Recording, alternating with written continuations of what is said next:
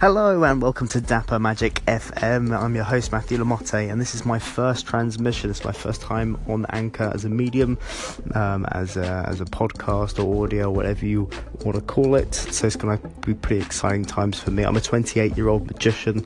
I've been in business for a number of years now, full time, since I was about 19 years old. I stopped my education and I started straight into performance and following my dream. So I've got a lot to talk about with magic and the business side of that, running a business and what that entails. I'm also 28 years old, so what does that entail, being 28 in this day and age with all this tech around, all these options for putting things out and getting things off the internet and all this kind of stuff. So I might be talking a little bit about magic, a little bit about business, a little bit about being a 28-year-old in the modern day and age. I might be talking about other topics that just interest me, and any ideas which come to me I'll just be putting out there.